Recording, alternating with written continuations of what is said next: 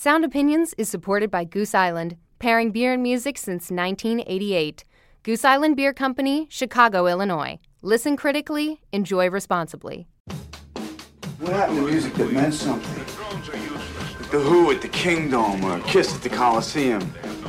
Where is the Misty Mountain Hop? Where is the smoke on the water? Where is the Iron Man of today?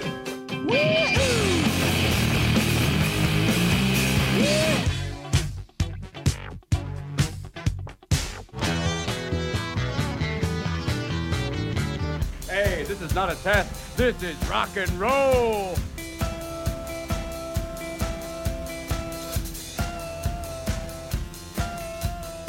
They've become the poster boys for slacker irony and the heroes of an indie rock generation. Now Stephen Malkmus and Pavement are back on tour. I'm Greg Cott of the Chicago Tribune. And I'm Jim DeRogatis of Vocalo.org. Stay tuned for our interview with Stephen Malkmus of Pavement, plus a review of the new album by Montreal's orchestral popsters, The Arcade Fire, today on Sound Opinions. From WBEZ Chicago and distributed by PRX, you're listening to Sound Opinions. Time now for some music news.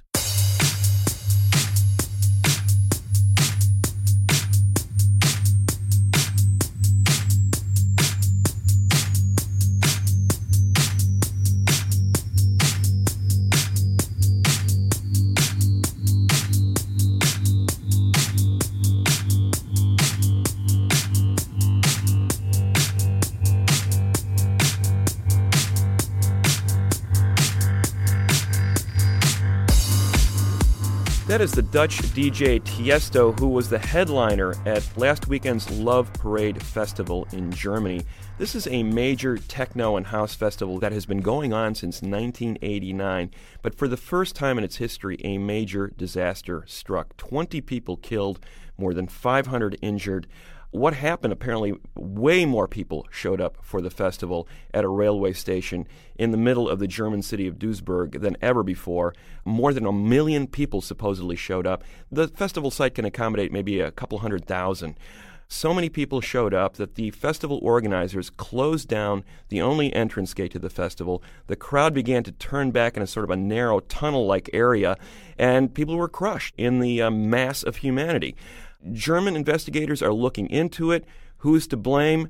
As of this recording, there have been no indictments or charges handed down, but this is going to be an ongoing investigation without a doubt. This compares to the greatest concert and festival tragedies of all time, Jim. I mean, you think about the 100 people that died at the Station nightclub in Rhode Island, that great white concert where the pyrotechnics got out of hand. The E2 nightclub stampede in Chicago in 2003 when 21 people died. The Roskilde Festival, where Pearl Jam headlined in Denmark in 2009, concertgoers were killed then. And then everyone probably remembers the Who at the Riverfront Coliseum in Cincinnati in 79, where 11 people were trampled. This is right up there with the worst of them.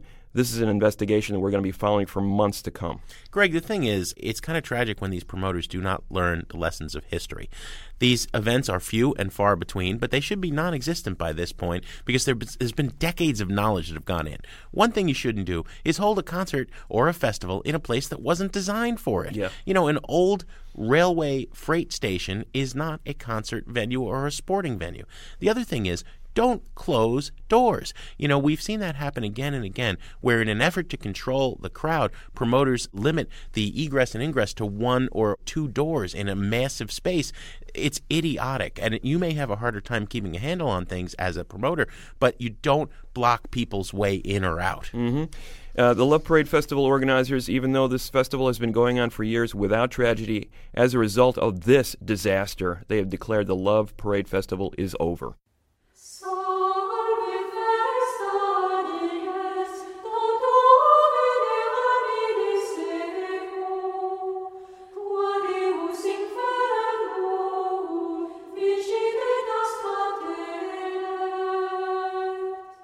Greg, you might think you'd have to go to church to hear music like that. Nuns doing Gregorian chants But no, soon enough, it will be available for download to put on your iPod right next to Lady Gaga, whose record label, Universal Music, is very excited about a forthcoming release from a group of cloistered nuns in the south of France. This is a very serious order in Avignon that has no contact with the outside world whatsoever. It dates back to the 6th century. These nuns are so serious, there's 28 of them, that one of them is a plumber and another is an engineer, just so they don't even have to have repair people come in ever to the abbey. The other 26 sing, and they sing 8 times a day, these Gregorian chants, which are believed to be the oldest in the history of music, dating back to the first music ever written down. For some reason, Universal Records in Britain decided they wanted to go shopping for nuns, right? They literally put an ad in several religious publications saying, "Attention nuns and religious orders, we are offering you a unique new recording project." Now, how the nuns from Avignon got their music to Decca Records and won this contest to get the recording contract, I don't know, because they don't have any contact with the outside world, right?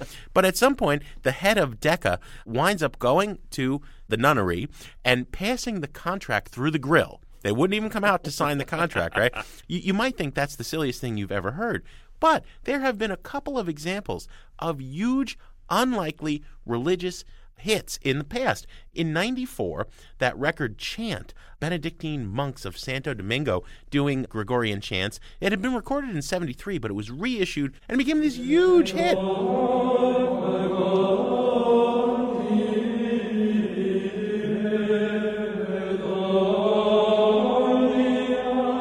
Even before that, in 1963, there was The Singing Nun. Remember her? My parents had that record. They used to play it in Catholic school all the time. Dominique was her big hit. She was a Belgian nun, better known as the Singing Nun, and recorded this song, Dominique, which was actually about the founder of her order. And it was #1 on the pop charts and the easy listening charts for weeks and weeks in 1963. Dominique, Nique, s'en allait tout simplement. Routier, pauvre et chantant. So stranger things have happened, but I personally want to see the nuns leave the Abbey just for a couple of weeks, do a world tour with Gaga. I think that would be the ultimate.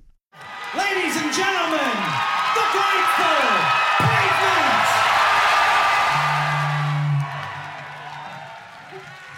Blind date with the chancer, we had oysters and draw lancers. The check when it arrived, we went Dutch, a redder shade of neck on a wider shade of trash. December report is giving Steve a rash. I'm flat out, you're so beautiful to look at when you cry freeze. You're listening to Sound Opinions, and that is Pavement, live at the 2010 Pitchfork Music Festival.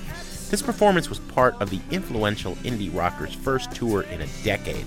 Pavement formed in Stockton, California, and was primarily a studio project early on, led by singer and songwriter Stephen Malkmus and guitarist-vocalist Scott Spiral Stairs Canberg. Along with drummer Gary Young, they released a couple of EPs and the highly acclaimed 1992 album Slanted and Enchanted. Malkmus' love of lo-fi bands like the Swell Maps and Chrome influenced his own songwriting, and 4 albums later they established themselves at the forefront of the underground rock movement of the last couple of decades. The band broke up after 99's Terror Twilight, but 10 years later they've reunited. We recently spoke with frontman Stephen Malkmus about the band's history and asked him how it felt to be back in front of such a large and adoring audience. Don't stare, soon you're being told to recognize your ass now. It was great, but it's a festival like that where we were kind of a featured group, and you don't want to feel completely entitled to just be like, this is our audience, because people came to see all these different bands, so it was hard for me to feel exactly at home when we were playing, other than just to play songs. And it was still, when I got up there initially, I was pretty psyched, to just see all those people there, and the weather was cooling down. And well, it's quite a story because here Pavement is back bigger than ever in a lot of ways, playing to huge audiences now. Your place in rock history seems to have just only gotten bigger. Steve, let's take it right back to the beginning. I think a lot of people know the Pavement story once you guys started recording, but what I really want to know is what got you excited about music. What made you want to pick up a guitar before you even started Pavement? Well, going way back, there was just some luck that I had an acoustic guitar lying around from my grandmother bought me, like a soft string guitar. And I suppose I was into just, I don't know, adolescent major label music that was pushed towards me in the late 70s, like Van Halen and Devo and Creedence. And I think Devo maybe and Kiss, these kind of bands that really had this comic book element to them. First, I got into that, and moving on to high school and getting more defining yourself, who you are, the local punk rock scenes of California. And then really like maybe the Dead Kennedys were the first band that kind of really broke through and became like, I was sort of really into them. And then there were local bands in my town that were starting to play, and that's how I got in a band. I started playing bass in a punk band, and then I got a little beyond playing bar chords. I learned Purple Haze, and then I started writing my own songs in the punk time because it was just kind of not difficult to just write something sarcastic and and 4 chords. You know, I'm giving you the long story. Going on to college and college radio and the extension of the punk rock local shows, which was bands like, I guess, Sonic Youth and Homestead Records and The Replacements and, you know, college bar bands. So we rock critics like to wax hyperbolic sometimes. You know, people talk about Chuck Berry and the electric guitar. Changed everything, right? Then Kraftwerk finds the Moog. Changes everything. And for a certain generation, you discover this 4-track cassette recorder and start this revolution, really. This, you know, how much of that was just, here's a nifty new toy, let me and Scott Kenberg, who started the band with you, play around with it, and how much of it was like, this is the birth of the lo-fi movement, right? Well, there was a noise element and a lo-fi. Maybe we were into groups like the Swell Maps.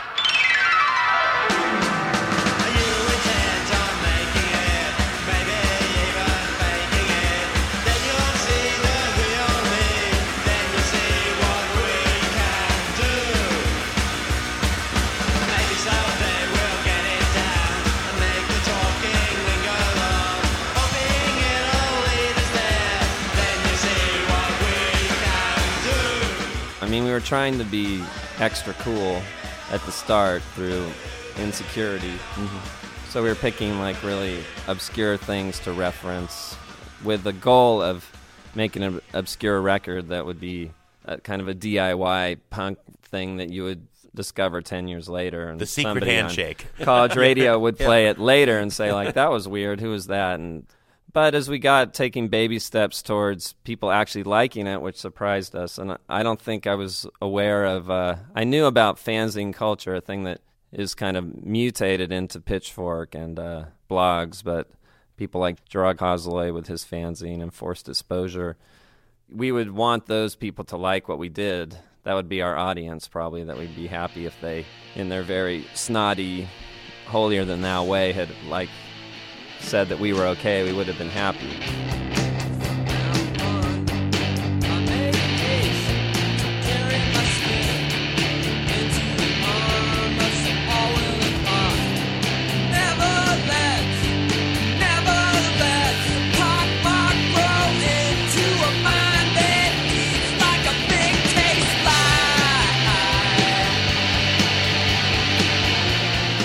It sounds like you're almost poking fun at yourself. Well, yeah, we were young and just, there wasn't that much ventured on those records emotionally, you know, it was just kind of cool, which is not bad. So after a few more cryptic singles, we started to open up a little bit and, you know, actually make some songs that were longer, and that was Slant and Enchanted. It wasn't, lo-fi was not really a, you know, it was supposed to be trashy, but hard to believe those were recorded on 16-track. We just didn't know what we were doing. And, it was basically you and Scott, right, recording those. And the those drummer, records. Gary. Yeah, there was nobody else there to say what was right. But for some reason in his studio, things sounded kind of good for what they sound like. So you're saying the lo-fi thing was maybe a little camouflage for the insecurities of you as a songwriter and a singer at that time? And luck. I mean, yeah. But we were also into that texture, I think, and just we did think bands like Chrome and Swell Maps were really fun groups and ones we would want to be aligned with rather than some other bands that I might have liked, like The Replacements, that were big and bright, or REM. You know, we didn't really want to sound like that at that time either. Ex-magician, he still knows the tricks.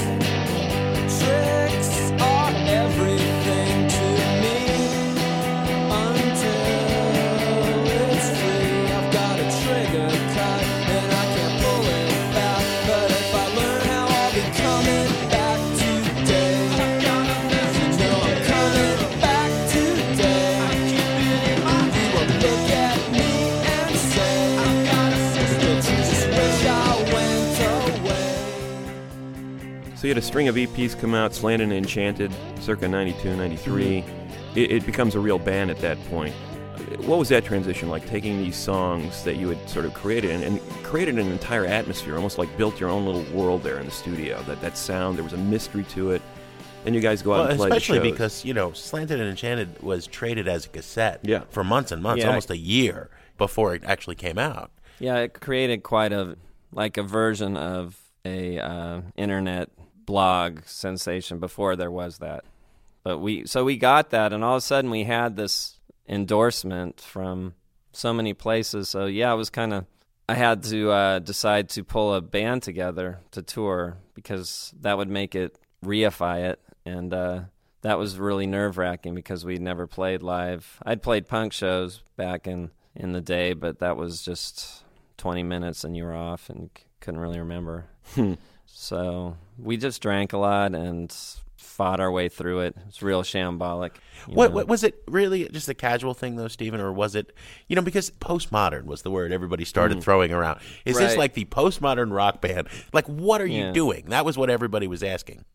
You know, there was always from the insecurity and also kind of liking sort of those early Replacement shows where they would end up with their heads in the kick drum or something, playing a Hank Williams song or something, and thinking like that was kind of cool, which I don't really now as I grow older. But at that time, I think we were just drink a lot and be a mess, and you know, have it hold together with good songs would be nice if that happened too. Well, when does the light bulb go on? I mean, you play Summer Babe for Scott. I mean, there's got to be like a feeling in the room like, well, this one's pretty good. Yeah, not to me, that one. I was like, it's just a riff over and over again. But like Gary made it good with his drum part, and then I played some good guitar, but not that one. I didn't think that was a particularly interesting song. Ice, baby, I saw your girlfriend and she's eating her fingers like they're just another meal, but she waits there in the levee wash. Mixing cocktails with a plastic tip cigar.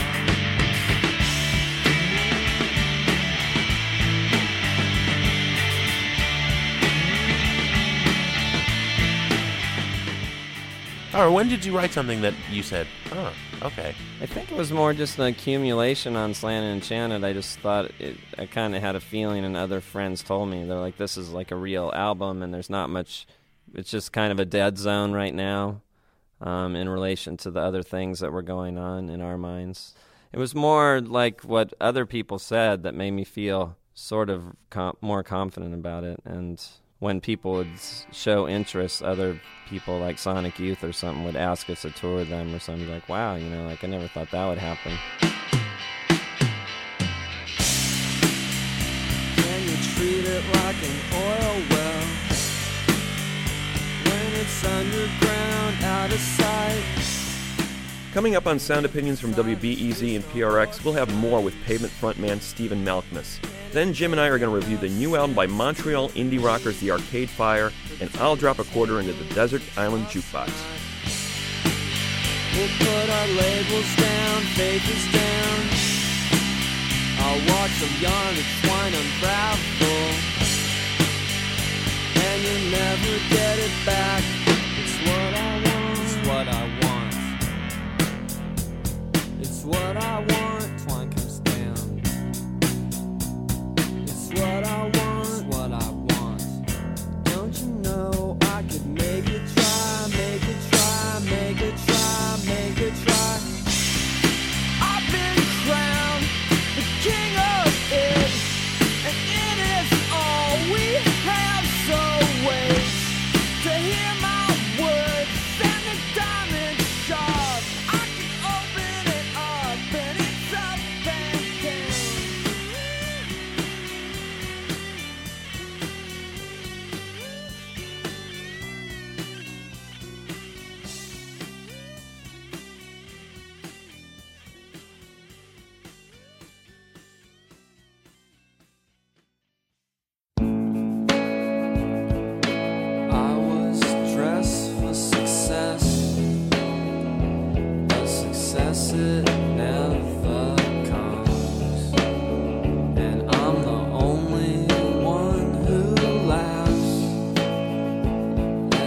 jokes when they are so bad,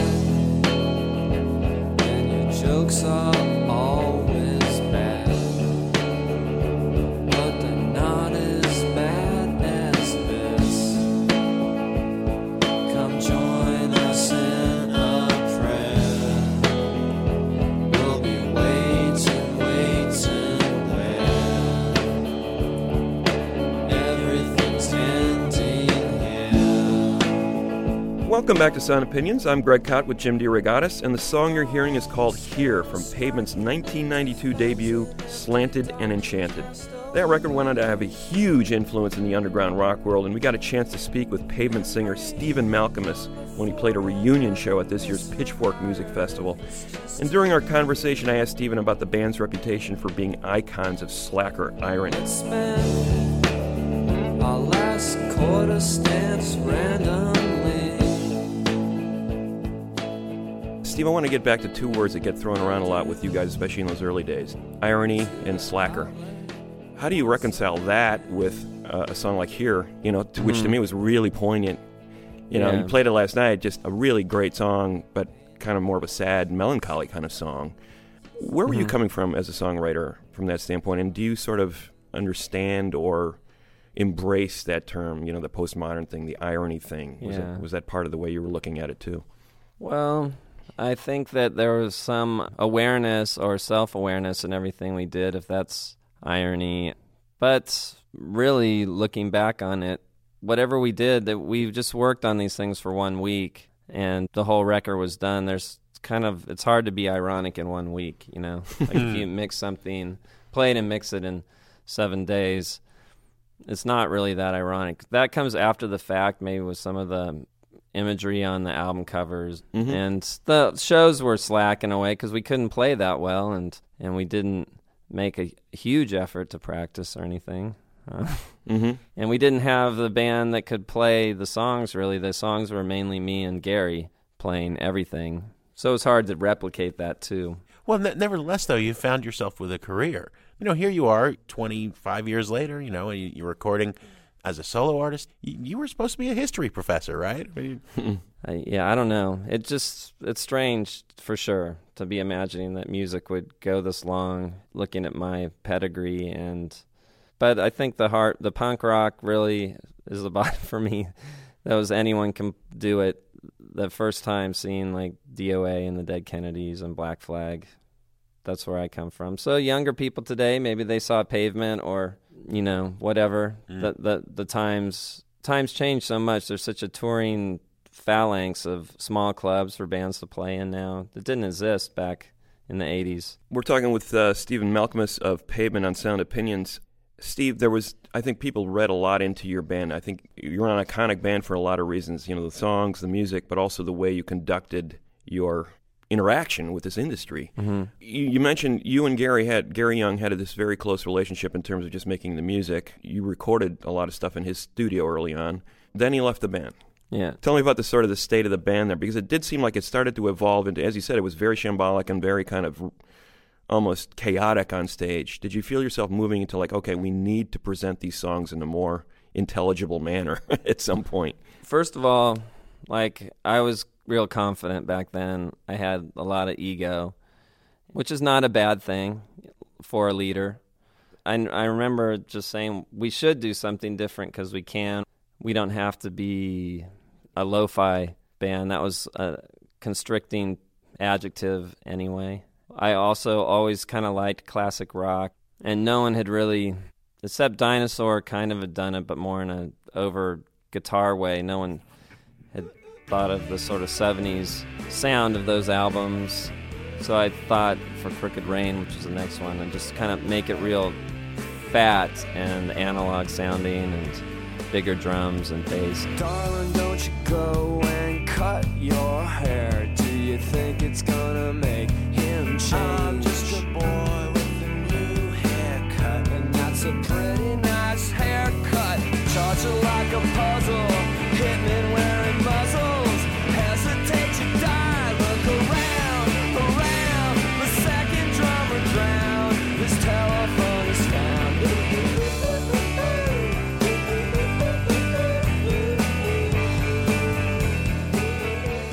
We just started recording in a really bad, mediocre studio, but it had good gear. So it wasn't mediocre, actually. It was just stripped down, not like a fancy place where you feel the aura of Jimi Hendrix or something at, Electric Ladyland. It was just a little room. But we mixed it with a real talented guy. For the first time, someone else mixed it with us, named Bryce Goggin.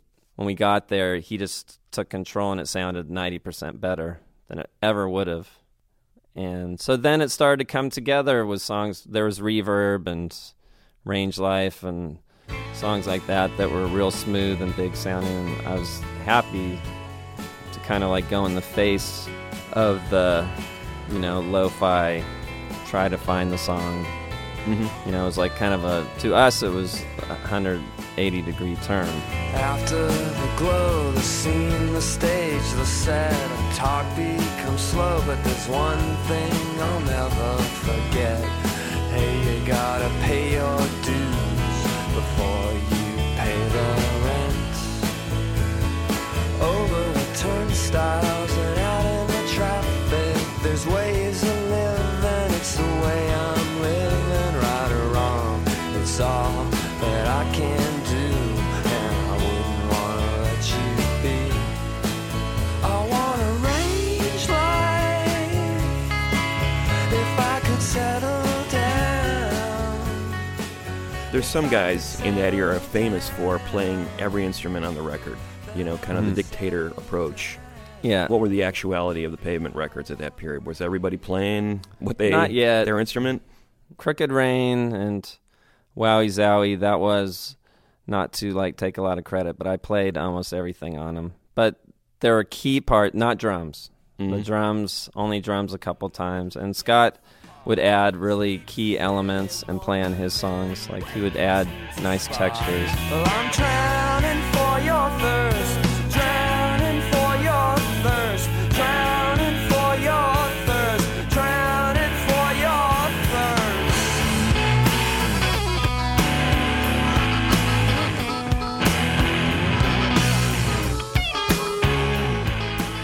And then it changes for the final records? The final two, we started to rehearse more. And, maybe not Terror Twilight, everyone plays on that. Yeah, we tried to, especially on Brighten the Corners, to present more of a group sound. Everyone was getting more confidence.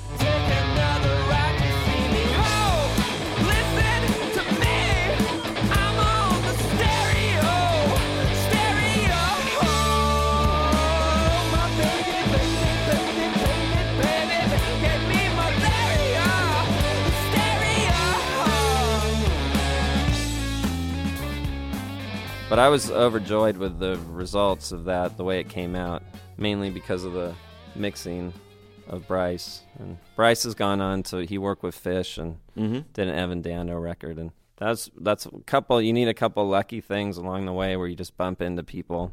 Mm-hmm. And Pavement's had those with Gary and Bryce. And then the last two records are Mitch Easter and Nigel Godrich. Yeah, who are great too. Mitch, what a guy.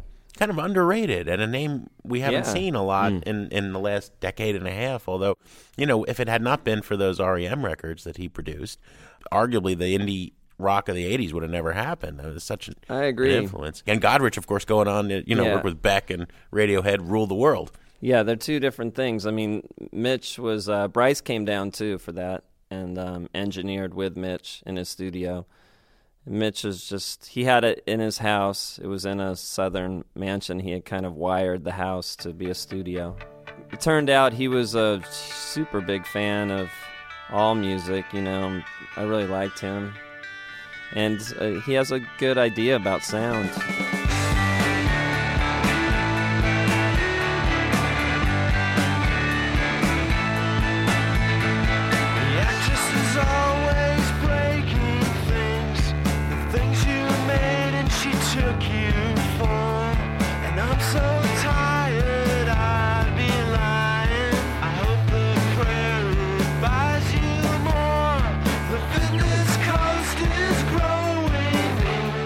Nigel Godrich is a different thing. I mean, he's a kind of a prodigy. He's kind of the guy that gets the sound comes out of the the speakers, and you were like, that was me. That's what my crappy amp sounded like, really.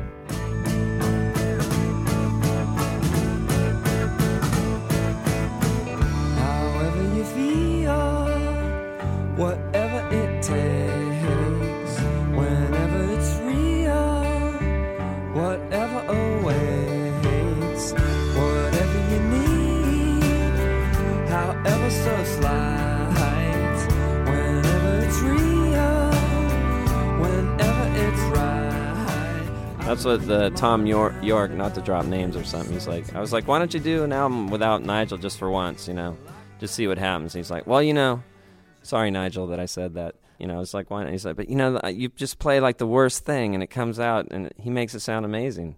He also has a very set way that he works. It's old school. So it's like you had to step up your game. Yeah, it was. He wasn't into auto-tune and stuff, which is great. There would be a lot of like, could you sing that again? That was almost in tune. Yeah. Like I wouldn't really notice, I'd be like, that's in tune by my standards. Yeah. Well, it's interesting. You went into that period with these two producers. Wowie Zowie was, a lot of people saw that as almost like a jigsaw puzzle, that record. A lot of different things going on in that. Cryptic in some ways. Maybe your most cryptic record.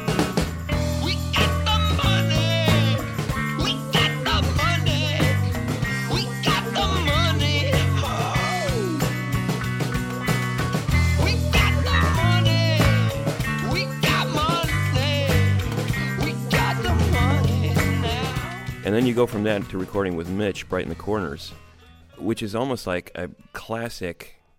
It could have been played almost in any era. You got songs on there like Shady Lane and stuff that could have been. It could have been, I know.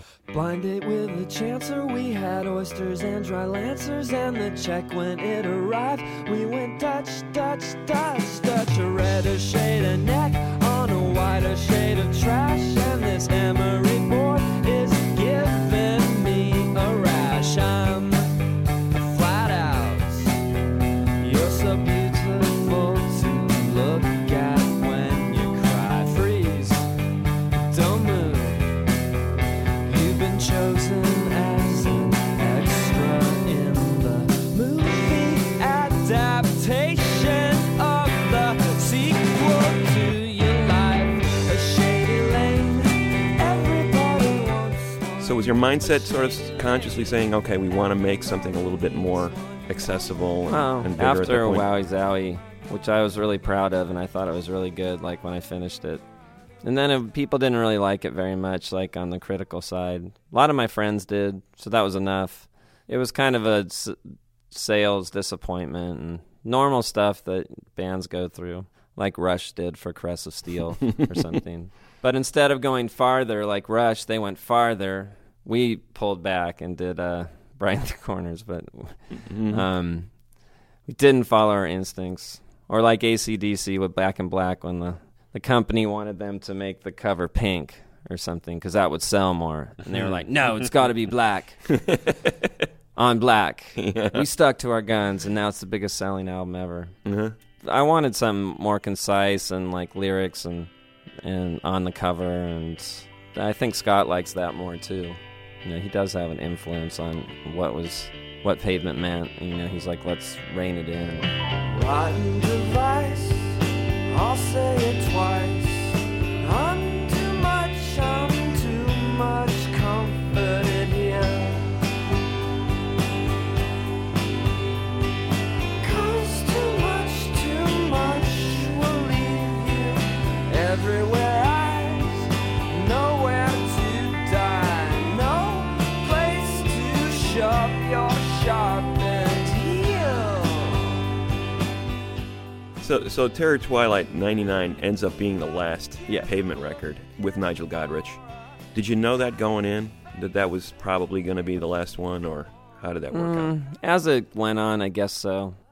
But it was a little bit drawn out because we tried to record it once at a different studio, and Nigel didn't like it. And then we started recording it sounded good, but then it just kind of got bogged down. We did the tour. I guess during the tour more after that, it just seemed there's not much farther to go. The main problem for me was maybe doing, when I think back about it, was when we did the one before that, Brighten the Corners, we did like these press tours in Europe. There was a big effort by Domino, our label there, to break the band. And I went over and I talked to like every single person in every little interview. And there's this band Blur was really successful then. I'd have to talk about them all the time. And I don't know, I just got burned out real bad, more by the press. And doing it for 10 years, you know, It's not like I didn't do press for Wowie Zowie and Crooked Rain, and just the treadmill side of it, I was burned out on it. I couldn't really talk about it. And then combine that with having to do those old songs again for whatever next records just seemed too much. And the creative kind of stagnation, that too. But, you know, it's all kind of cumulative after 10 years. That's why bands don't keep going. These handcuffs were found in our room. They were presented to us by our hotel concierge. They mean a lot to me. They symbolize what it's like to be in a band. Well, there's this infamous thing that's covered on the DVD of you hanging the handcuffs on the microphone stand on the last show and saying, this is what being in a band's been like for me. Yeah, well, that was silly. Those handcuffs have a whole different story what they came from. They came from a hotel room of a band member and his girlfriend. When we came down the night before that show, we were checking out of the hotel room. The concierge said, like, "Sir, you left your handcuffs. Are these yours?" They're like little fluffy ones, you know. And it was a kind of new girlfriend of his, but he said they're not mine. I don't know. They must have been in the room. And I was like, "Oh, really?" So I got him, and then like the whole day I was just like spinning them around. I'm like, that's so weird that they were in your guys' room. You know, they weren't yours, but that's What's cool. What's the chance of that, huh? Yeah, I was just like, these are kind of cool. I'm just gonna keep them around. So I was just like, I just look them and just, like play with them. And then I don't know, for some reason I said that on just being British. That just deflates that whole story, doesn't it? I was being British dramatic at the show. But so then, how do things come back together? It was always going to be Botch. It happened last year when the Jicks played in this festival in Milwaukee, 4th of July.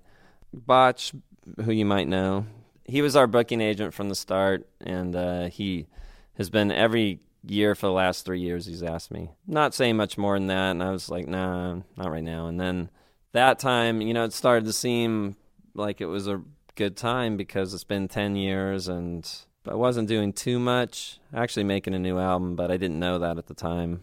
But it seemed to work with my schedule and other people's. There's a right time to do these things, you know, I think. Seems like our fans are at a decent age still, that they still want to go out. And there's young fans too. Mm-hmm. So we can still jump around and play loud music, and it doesn't look kind of weird. Well, everyone's entitled to the one victory lap, you know. I think even as critics, we kind of say, hey, you know, 10 years later, you want to come back and play the catalog and maybe play to a bigger audience that hasn't. I agree, and people normally like it. Mm-hmm. I mean, it's normally not bad. The Eagles or something, maybe not. Yeah. Well, that went on and on and on and on and on and on. The Pixies are that's in where it year gets 5 now, you know, and they haven't written a new song. And you're going to say, how long is this reunion?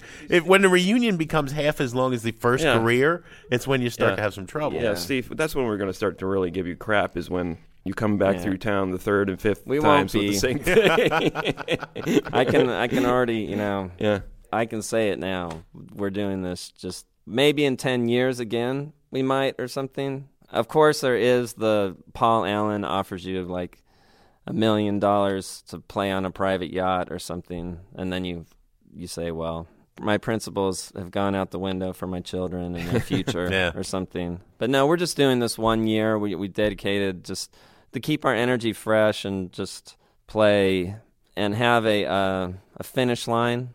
For me, that's a nice thing with the older band, and it kind of keeps it in a nice bubble of these are special shows. You know, if you're paying to go see this, you're coming to see your songs. You don't worry, we're not going to come back and play for $25 somewhere else, or, you know, like, we're just doing this once and having fun with it. I heard what you said. The leaders are dead. Stephen Malkmus, we appreciate you coming on Sound Opinions. Thanks for having me. I can hear that followers cry. Silence in the slip scream of... To see video from our session with Stephen Malkmus, visit soundopinions.org. And to share your sound opinions on the air, call our hotline, 888-859-1800. You can also email interact@soundopinions.org or contact us on Facebook and Twitter. Up next, Greg and I will give our review of the new album from the Arcade Fire. That's in a minute on Sound Opinions from WBEZ Chicago and distributed by PRX. With hot seas, and I put a spy cam in a sorority.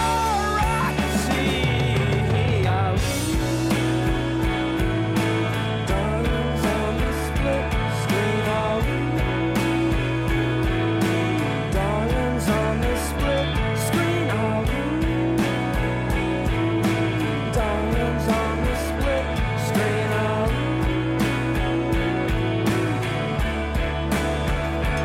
There's no women in Alaska. There's no Creoles in Vermont. There's no coast of Nebraska. My mother, I forgot. Slavic princess with a rose in her teepee. Suppose she would bite if she could. You always seem so sure that one day we'd be fighting in the suburban war. You're parted down against mine. I saw you standing on the opposite shore. But by the time the first bombs fell, we were already born. We were already born. Welcome back to Sound Opinions. That is a song called The Suburbs, which happens to be the title track of the third album by Arcade Fire. The band is a orchestral pop collective from Montreal, Greg, as we well know, but it is led by a Texan, Win Butler, who's in the group with his brother, as well as his wife, Regine Chassain. It's interesting, this band probably is the single most successful group to emerge from the independent rock world, really in the last 2 or 3 decades. I think you'd have to go back to something like R.E.M. to see a group achieving this level of success from coming from very small independent labels. Funeral in 2004, the much-acclaimed debut. 2007's Neon Bible was just as popular. Now it comes time for album number 3. The Suburbs is the name and the theme of this record. Although Win Butler, to some extent, likes to portray himself as a backwoods, mysterious preacher man from rural Texas, in fact, he and his brother grew up in a planned community called the Woodlands, which was 28 miles north of downtown Houston, infamous for one of the biggest shopping malls in America, 7 golf courses, and more corporate campuses than any other suburban community in America. He is singing about that landscape on this record. How does that measure up to the theme of religion, which was the last record, or the theme of death and loss, which was Funeral? Well, we'll give our opinions in a minute. Here is a track. It's called Modern Man by Arcade Fire from the Suburbs on Sound Opinions. So I wait my turn, I'm a modern man, and the people behind me, they can't understand.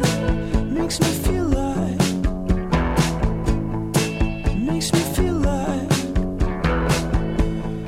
so I wait in line, I'm a modern man, and the people behind me, they can't understand. Makes me feel like something don't feel right.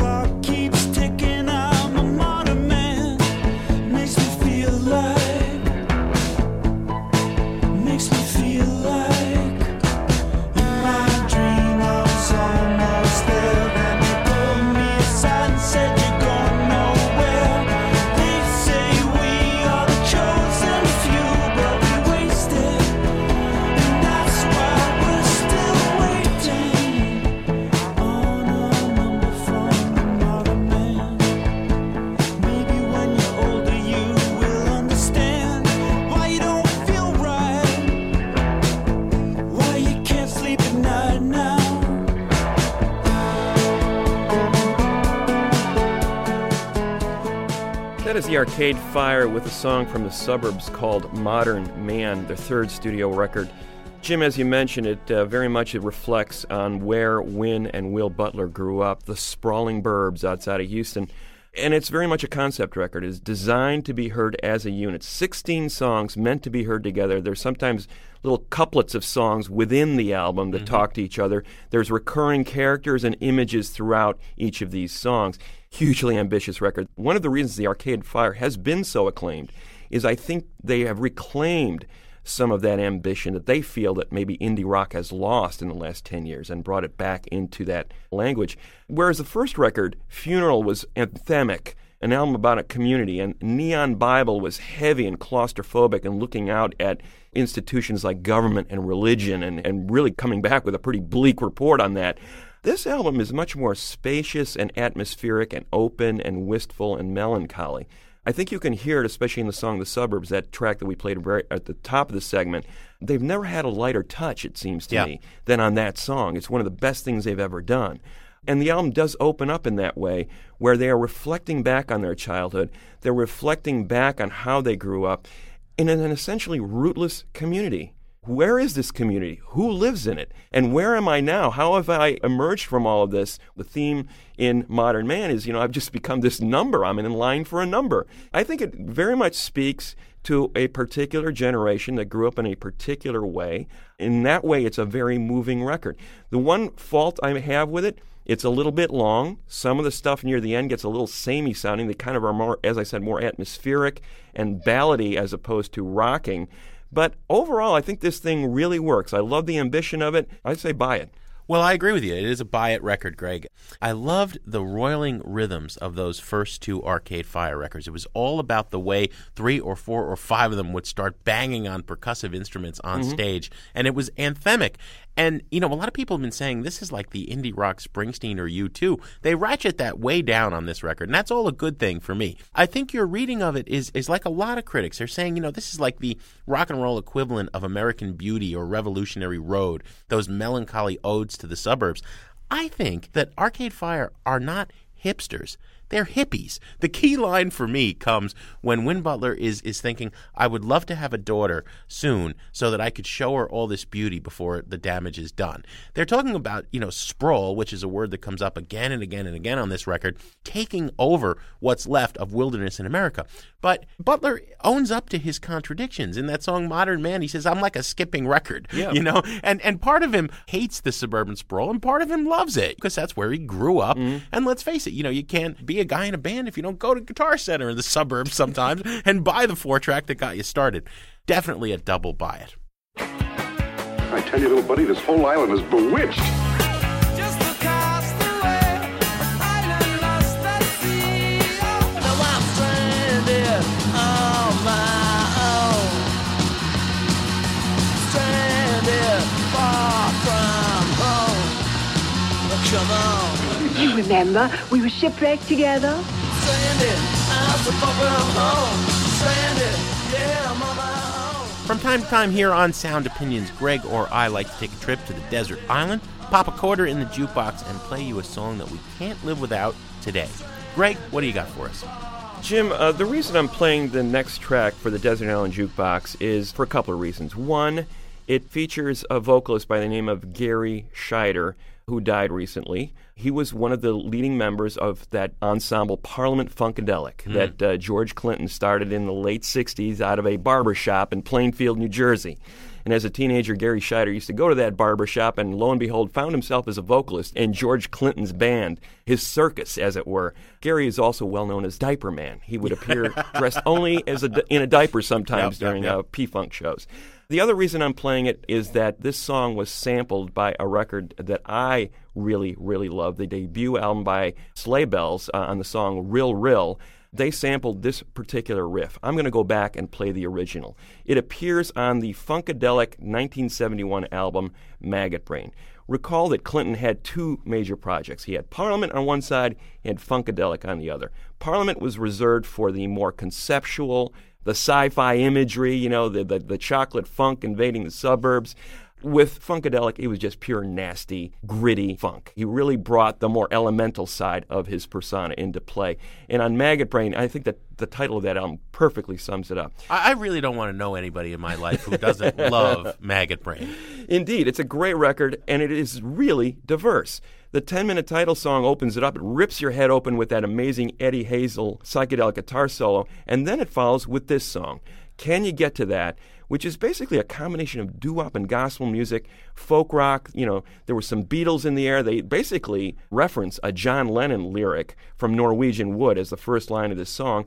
And they're talking about the karma. Can you get to that? Can you get to that moment where the karma is good, where you're living the truly enlightened life? So it was very much in keeping with the time, and yet a timeless melody, one so good that decades later, one of the hippest groups in New York, the Sleigh Bells, picks it up and uses it as a foundation for one of their songs. So here it is, Can You Get to That? From Funkadelic with Gary Scheider on lead vocals on Sound Opinions.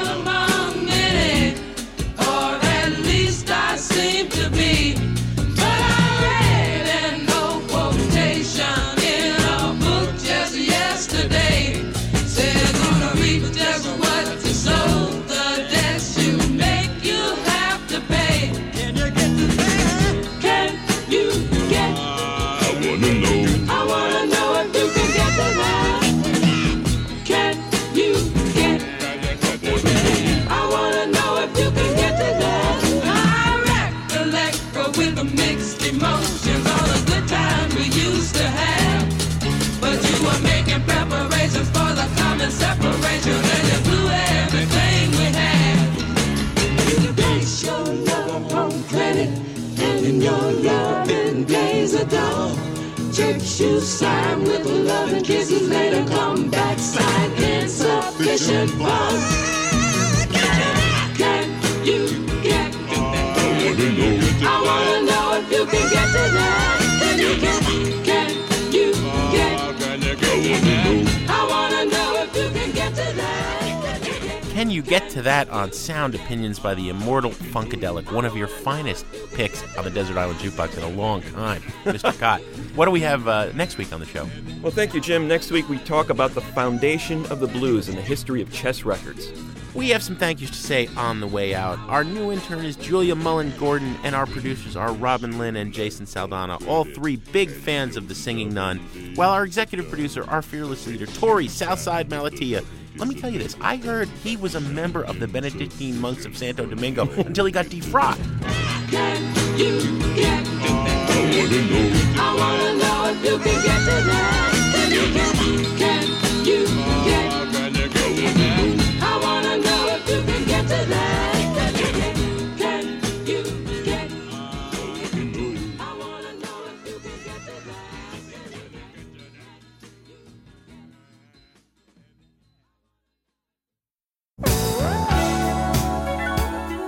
On Sound Opinions, everyone's a critic. So give us a call on our hotline, 888-859-1800. Mr. Telephone Man, there's something wrong with my line. When I dial my baby's number, I get a click every time. Mr. New messages. Hi, this is John from Huntington, West Virginia. I was just listening to your show on Off the Rails artists. The three that come to mind most for me are definitely Stevie Wonder, Prince, and Neil Diamond. I love Neil Diamond from 60 stuff, one of the best pop singers in that era, and then, I can't imagine listening to anything he's done in the last 30 years. But I think the culmination of it all would have to be Stevie Wonder playing harmonica on Rod Stewart's most recent album, Soul Buck, doing My Cherie Amour. Just a horrible, horrible collaboration.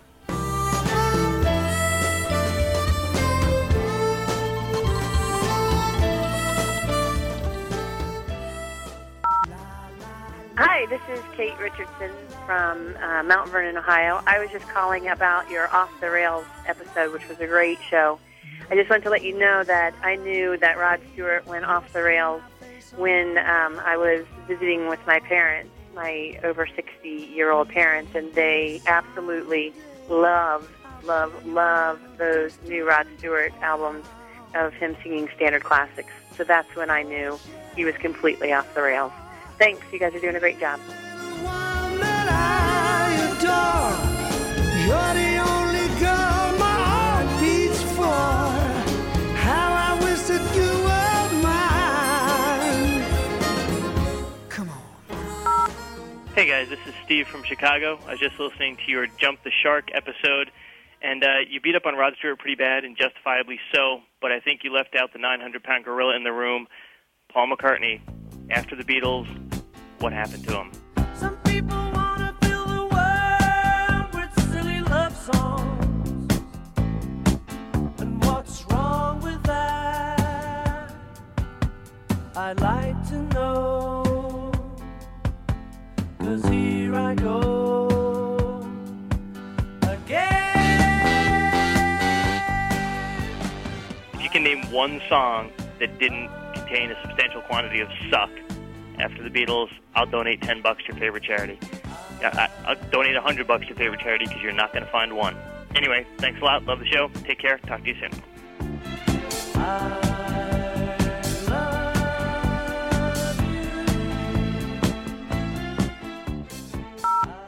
Hi, this is Dave from Darien, Connecticut. Just heard your episode about those whose careers went off the rails. And when you first mentioned Rod Stewart, you gave me another idea, somebody who I thought for sure you were going to mention, and that's Elton John.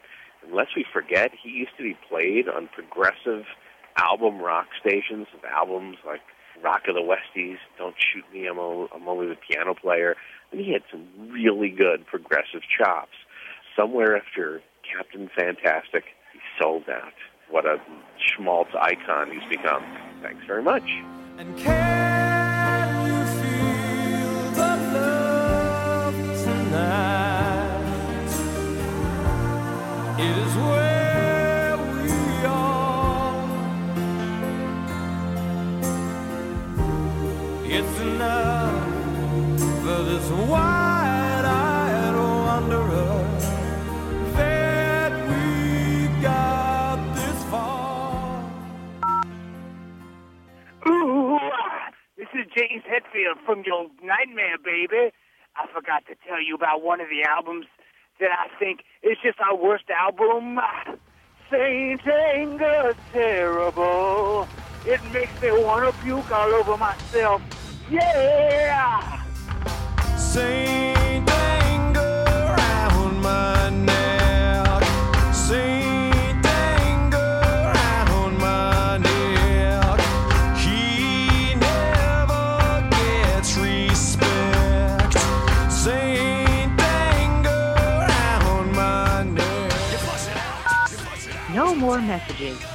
To share your opinions on Sound Opinions, call 888-859-1800. We'll be back next week on Sound Opinions from WBEZ Chicago and distributed by PRX.